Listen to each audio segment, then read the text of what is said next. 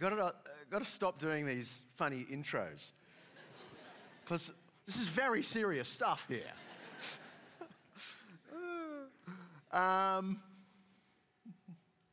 Last week, I mentioned Tom Holland, the biggest selling historian in the world. Not a Christian, but his most recent book is phenomenal. It's called Dominion, and it's basically an argument for how Christianity completely reshaped the world and gave us the ethics that we love so much, including the ethics of charity, human rights, equality, and so on. And apparently it's difficult to get here. Someone just told me before I came up that they tried to borrow it at the local library. The library has 2 copies of it, but they're both out, and there's a waiting list of, 20 people? 24 people. So it might be next year before you get to read it, unless you go out and buy it. But it's amazing, because as a person who's a professional historian but not a Christian, he still reckons Christianity is awesome news for the world. Now, right on cue, as I was preparing this second talk, Tom Holland tweeted out a response to the very famous atheist Richard Dawkins in the UK. Dawkins had been on the BBC talking about equality, the ethic of equality. And he was basically saying it's theological mumbo-jumbo. That within an evolutionary, naturalistic view, humans aren't equal. Some people are better than others. Better looking, stronger, smarter, more useful, more moral. So this idea of equality is a little bit theological and mumbo-jumbo, to which Tom Holland, though not a Christian, tweeted this reply. The assumption that all human life is of equal value is, as Richard Dawkins intimates, a theological one. As Nietzsche, the German atheist Friedrich Nietzsche, long ago recognized, when one gives up the Christian faith, one pulls the right to Christian morality out from under one's feet. Tom Holland's point wasn't that atheists can't be moral. His point is that equality was given to our culture through the influence of the Christian faith. And in particular, the influence of this part of the Bible, the Gospels, the biographies of Jesus. Now, Tom Holland is saying in an academic setting what I've started to try and say in this series, that Christianity is fabulous news for the world and for the individual, for the believer and even for the skeptic. Now, last week, I just made some very high-level comments about the Christian faith from chapter 1 of Mark's Gospel. And I made 4 points. If you weren't here, here's the brief summary. You might wonder, well, why didn't you say it as quickly last week? But anyway, I said that Christianity is biographical. It's a weird fact of the Christian faith, and only the Christian faith, that the founding sacred texts are biographies, all about the same person, 4 in a row, Matthew, Mark, Luke, and John, which tells you something about the Christian faith. It's focused on a person. And then I made the point that it's historical, by which I just meant it's not to do with a dream or a vision or a philosophy. It's about events that took place in time and space, which we can verify. And then thirdly, I made the point last week that it's Jewish, by which I meant the Christian narrative is part of a massive backstory. It didn't pop out of nowhere. Jesus didn't found a new religion. It's part of a massive backstory going back to the Old Testament, to the Jewish people, to the dawn of human history. And that's the point where I mentioned fairy floss or candy cotton or whatever we want to call it. Cotton candy. Okay. I still think fairy floss is much cooler. But the longer I live, the more I want to base my life on something that's not like cotton candy. You know, that tastes sweet and then it's gone. And I find that in Christianity. And then I made the point that it's personal. Christianity isn't asking for you to perform a particular ritual or regulation. It's asking for your personal trust. Now, I want these 4 ideas to be hovering in the background today as I move on to zero in chapter 2 of Mark to a particular encounter Jesus has with an individual. And we're going to start to see more of why I think Christianity is fabulous news for the world. And I really hope I can convey something of my own experience when I was studying this passage for this message. Because I don't always feel this, but with this passage, I felt like I was digging in a well, and there was some beautiful, refreshing water. And then I noticed another layer, and I dug a little bit deeper, and it's even better water. And a little deeper, it's even better. And it's like the deeper I went, the more refreshing and life-giving it is. And I really felt to myself, man, I hope I don't mess this one up. I hope I can convey something of the depth of this remarkable passage. The text begins by introducing us to the teacher, Jesus. But by the end, we're face to face with God himself. Let me see if I can unpack this for you. The opening paragraph is safe territory. We're introduced to Jesus as teacher.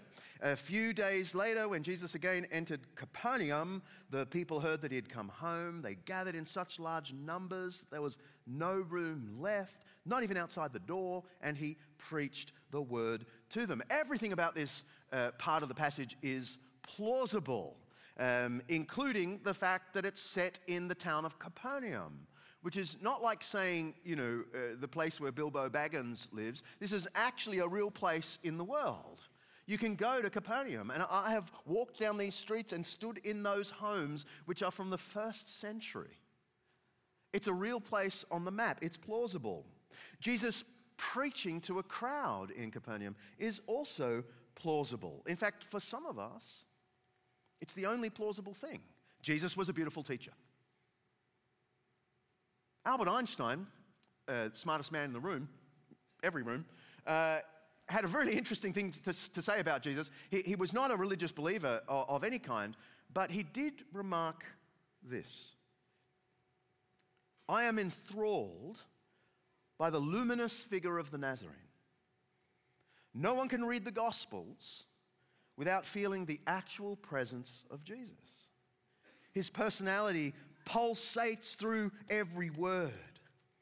No myth is filled with such life. No one can deny the fact that Jesus existed, nor that his sayings are beautiful. Indeed.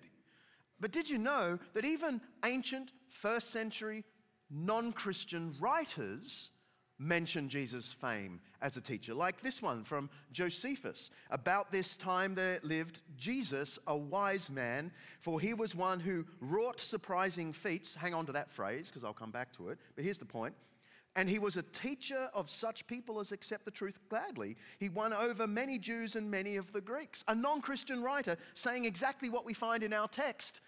People flocked to hear Jesus in such large numbers that there was no room left.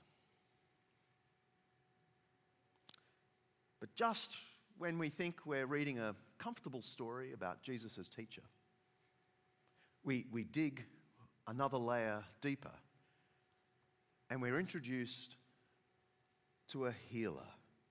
And this is where it gets a little more confronting, especially if you're not sure what you reckon about Christianity. Some men came bringing him a paralyzed man carried by 4 of them. Since they could not get to him because of the crowd, they made an opening in the roof above Jesus by digging through, and then lowered the mat to where Jesus was, that the man was lying on. And then we pick up at verse 11. I tell you, get up, Jesus said, take your mat and go home. And he got up and took his mat and walked out in full view of them. There are some implausible things here, some might say.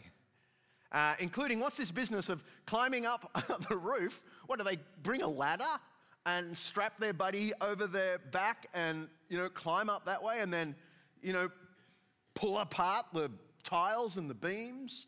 It seems implausible, except if you lived in the ancient world, you would instantly be able to picture this, because many houses had staircases on the outside precisely to fix the roof, because they hadn't quite mastered the roof thing, right? So you'd have to often go up there and just repair the roof. So these guys have just gone up there, taken apart the roof and lowered their friend down. It's entirely plausible.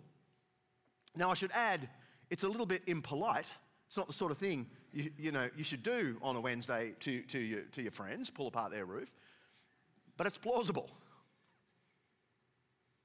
Of course, the least plausible thing about this, if you're not a Christian believer, is the healing itself. That's what we find most implausible. So let me just say two quick things about healings and why I think even if you're not a Christian believer, you should be taking this stuff about Jesus as healer very seriously, because non-Christian historians today do take this very seriously. And the first thing that I want to say is we do have exactly the kind of evidence we would expect if Jesus really did perform such healings.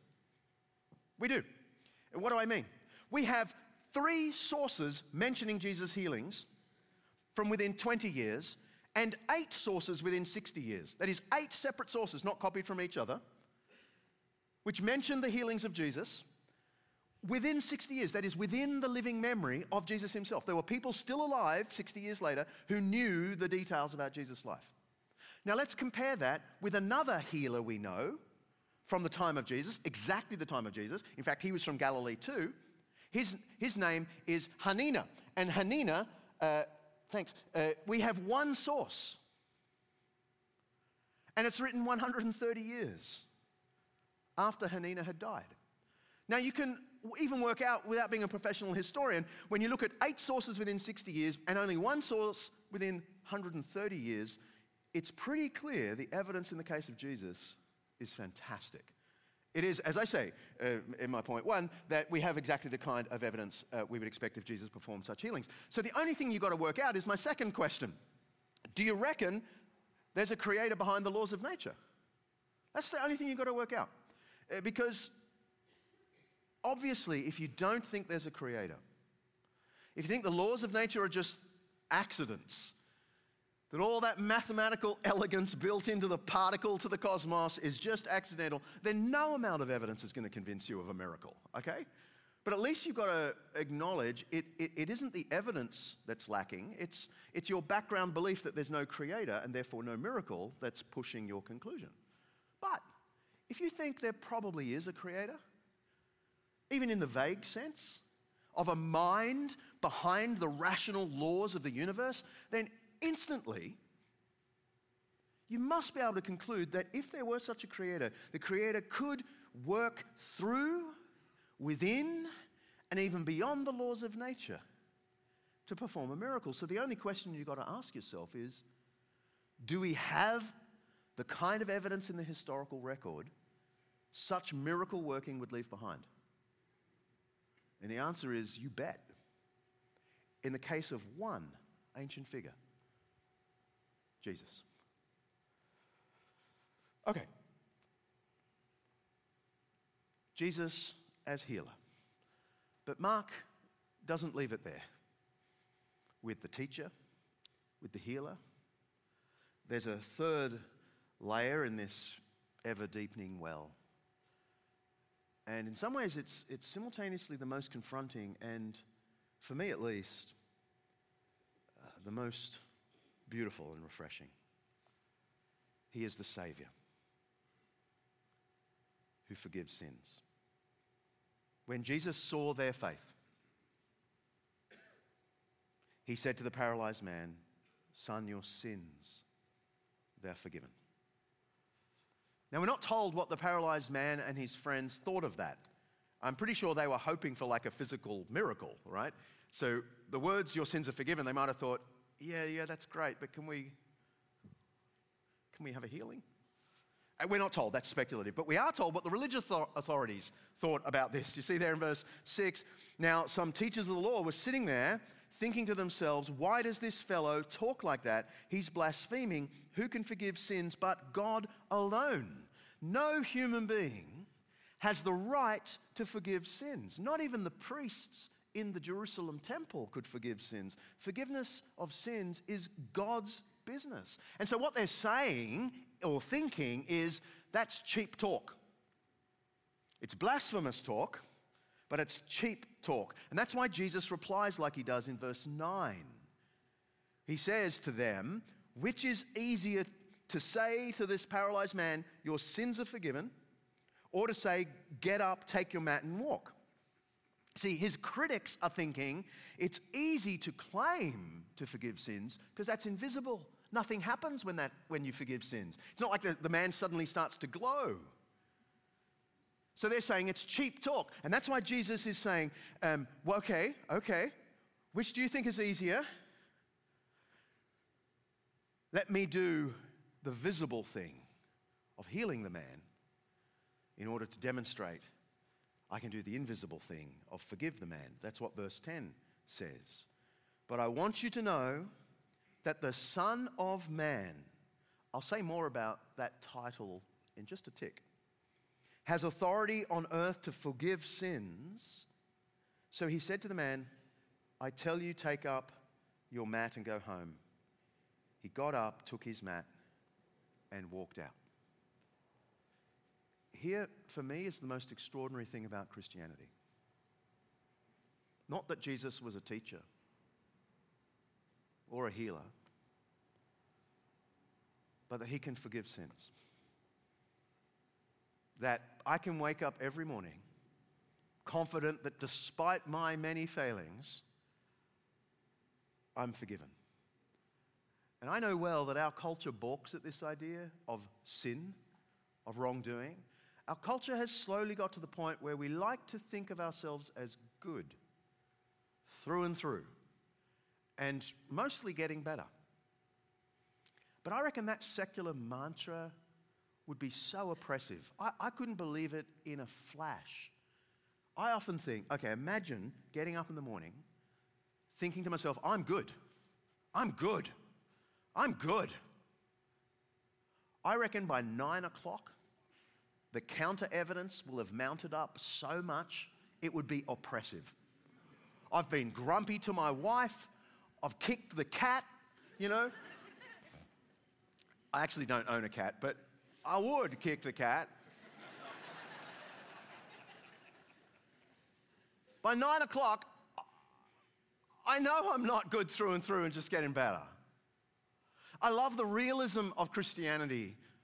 I'm sorry, you're not good through and through. But here's the message, you can be forgiven. And here is the unique gift of Christianity to our world. This forgiveness comes free of charge. Verse 5 couldn't be clearer. I love these words. Soak them up. When Jesus saw their commitment, when Jesus saw their goodness, when Jesus saw their daring, their ingenuity, no. When Jesus saw their faith, he said, your sins are forgiven. When Jesus saw their faith, this word faith, it just means trust. Trust. Christianity, uniquely. I know everyone likes to say all the religions teach the same thing. That's usually on the lips of people who haven't studied all the religions. But Christianity uniquely says this forgiveness is free, just by trusting. All the religions, other than Christianity, have this thought in common, that it's your effort that earns the reward. And in some ways, you got to give it to the other religions. That's logical.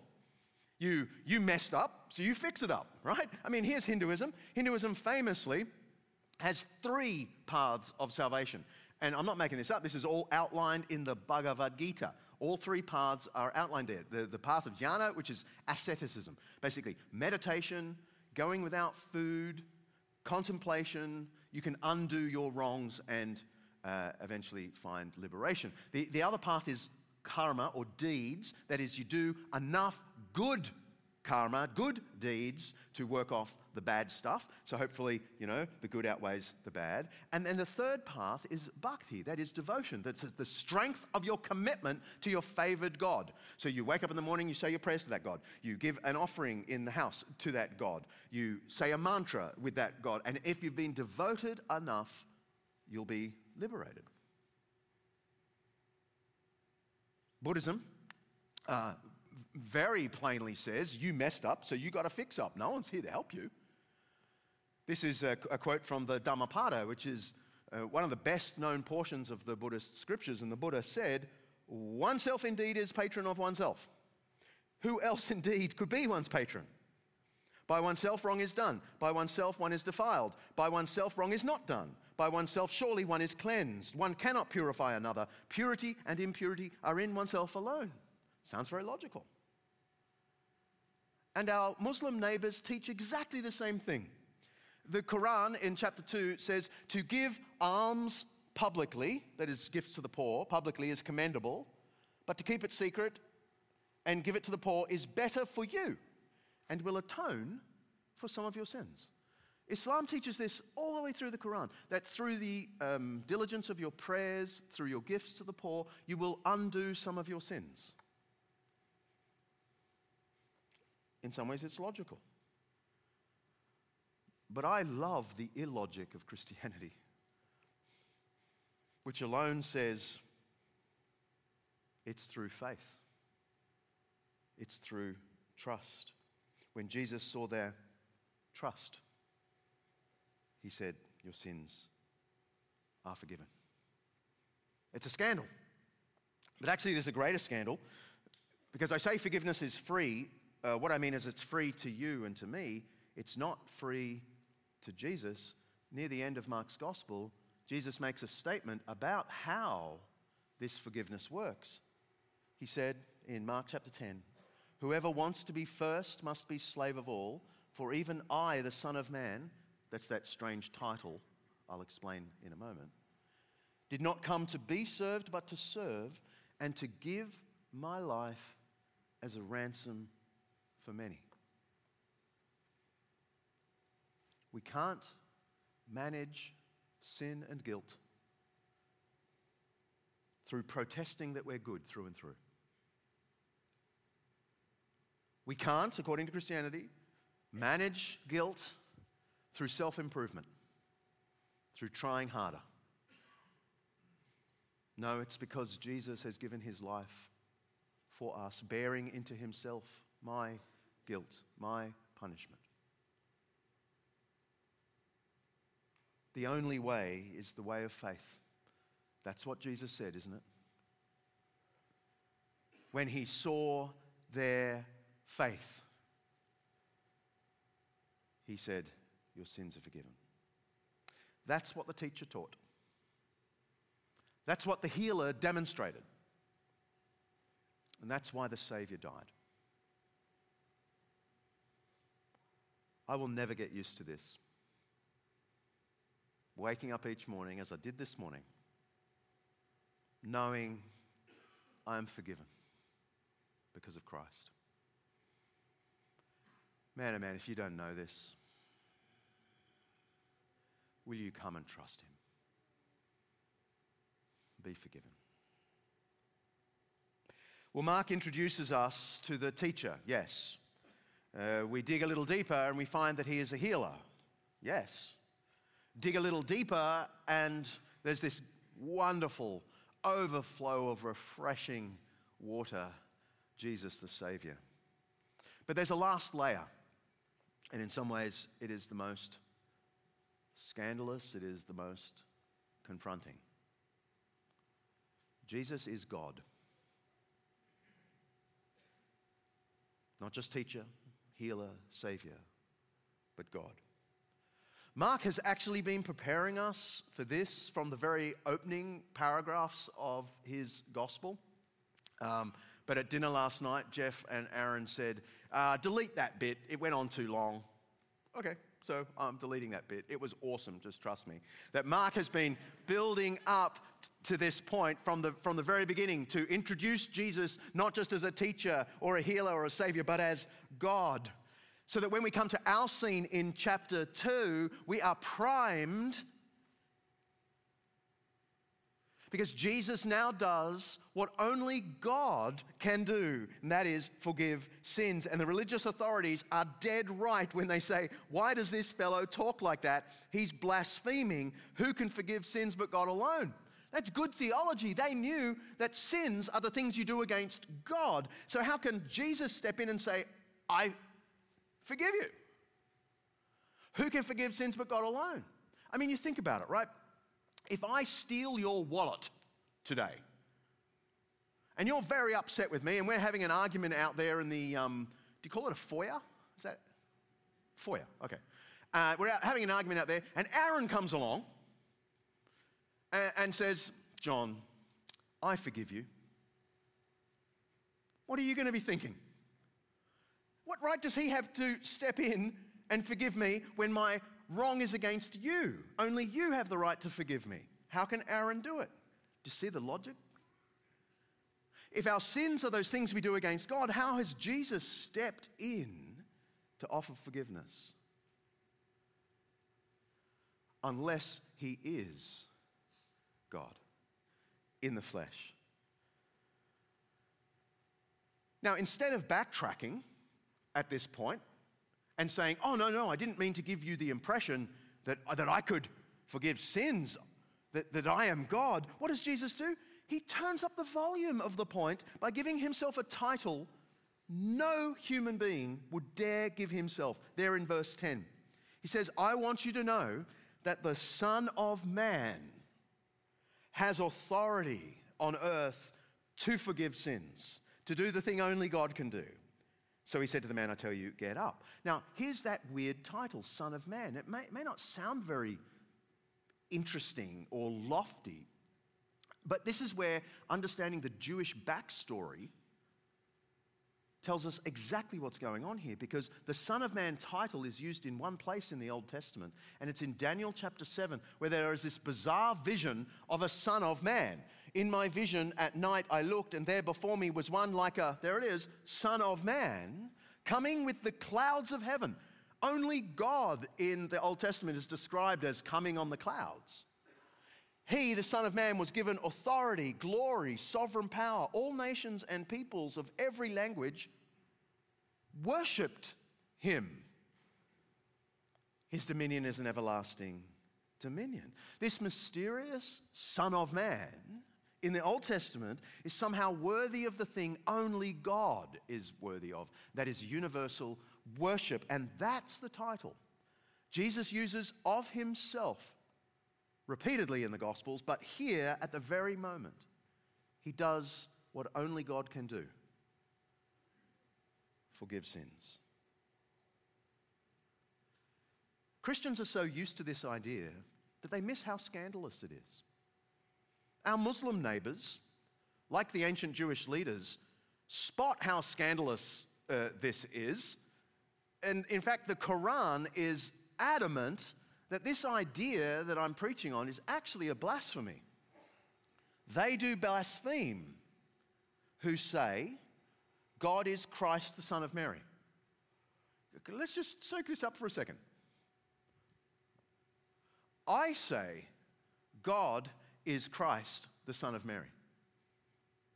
Mark's Gospel says God is Christ, the Son of Mary.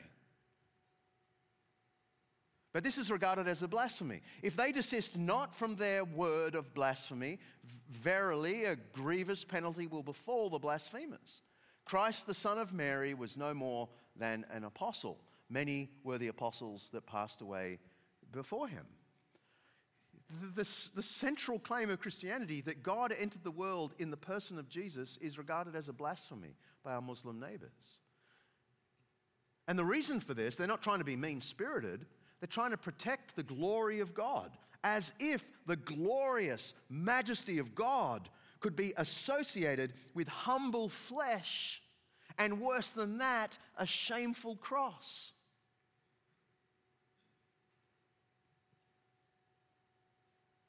But here is the very uniqueness of Christianity. Christianity says, yeah, we know it diminishes the glory of God. But God, in his love for us, shamed himself, humbled himself, gave himself on a cross.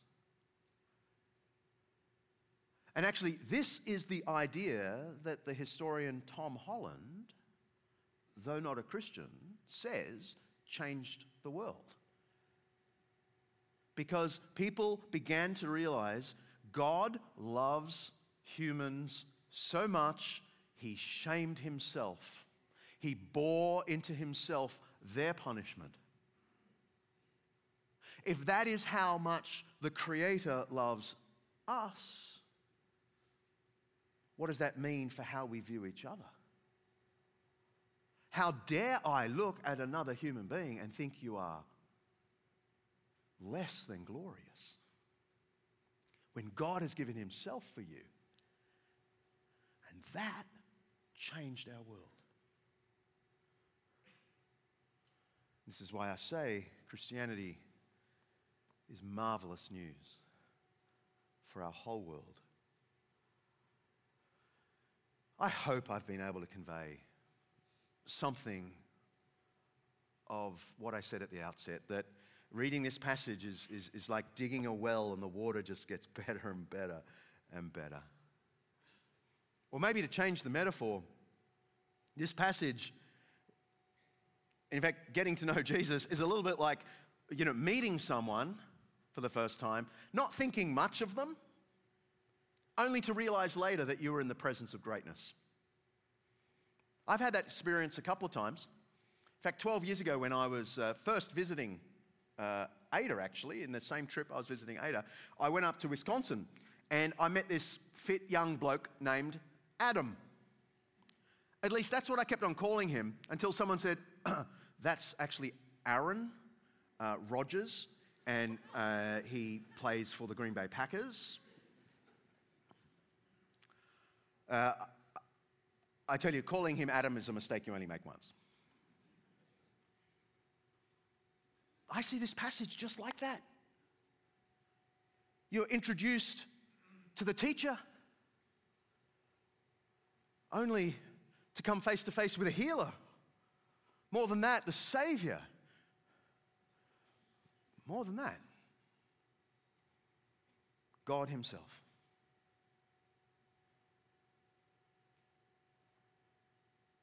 Good news. It's good news. It's good news that changed the life of the atheist and Oxford Don, C.S. Lewis. I know we think of C.S. Lewis as that guy who, wrote the Narnia series and lots of Christian books as well, but he started out as an Oxford academic and atheist until J.R.R. Tolkien, that lightweight,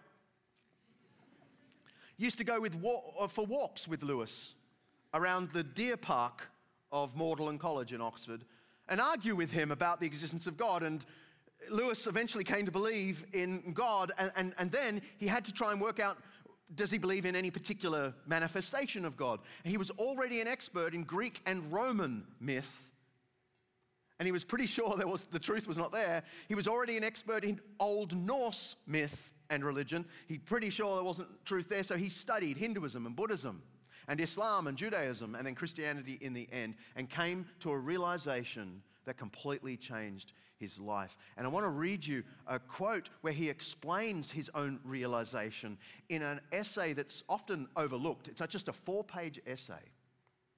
And it's called, What Are We to Make of Jesus Christ? And he begins the essay by saying, I feel embarrassed by this title, because it's a little bit like a flea saying, what do I make of this elephant upon which I sit? But nonetheless, let me read you this quite lengthy quote, but I think it captures what I'm trying to convey today. How are we to solve the historical problem set us by the recorded sayings and acts of this man Jesus? On the one hand, you have got the almost generally admitted depth and sanity of his moral teaching, which is not very seriously questioned even by those who are opposed to Christianity. On the other hand, there are claims which, if not true, are the claims of a megalomaniac. There is no halfway house, and there is no parallel in other religions. If you had gone to Buddha and asked him, "Are you the son of Brahma?" he would have said, "My son, you are still in the veil of illusion." If you had gone to Muhammad and asked, "Are you Allah?" he would have rent his clothes and then dealt with you. The idea of a great moral teacher saying what Christ said is out of the question. In my opinion, the only person who can say that sort of thing is either God or a complete lunatic, suffering from that form of delusion which undermines the whole mind. Jesus was never regarded as a mere moral teacher. He did not produce that effect on any of the people who actually met him. He produced mainly three effects: hatred, terror, adoration. There was no trace of people expressing mild approval. I think that is so well put. Christianity, it does not ask for your mild approval. Hatred, terror are far more logical responses to the claims of Jesus than mild approval. And I hate to say it, it is a striking thing about America and how Christianized America has been, that there are a lot of people who express just mild approval at Jesus.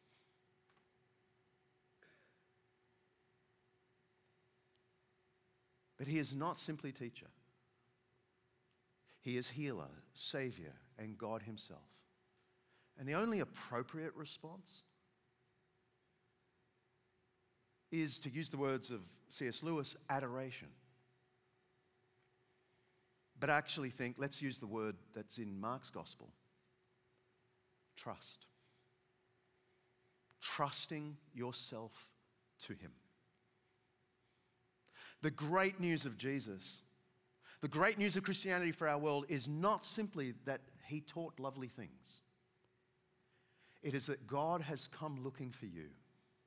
He has remarkably put you first, shamed himself, so you could wake up every morning hearing the words, "Son, daughter, your sins are forgiven."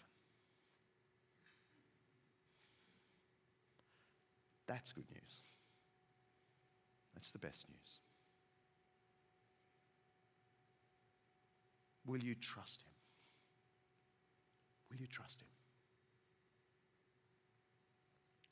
So, Lord, please give each one of us clarity about ourselves. Help us to see our own motives. Help us to understand ourselves. But more than that, help us, please, to understand this good news.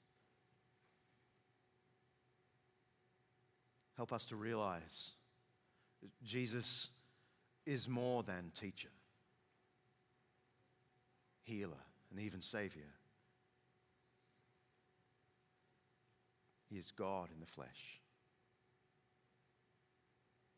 Oh God, we adore you. We trust you.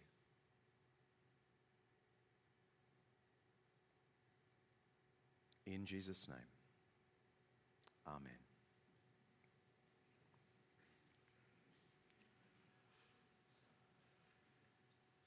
God bless you. See you next week.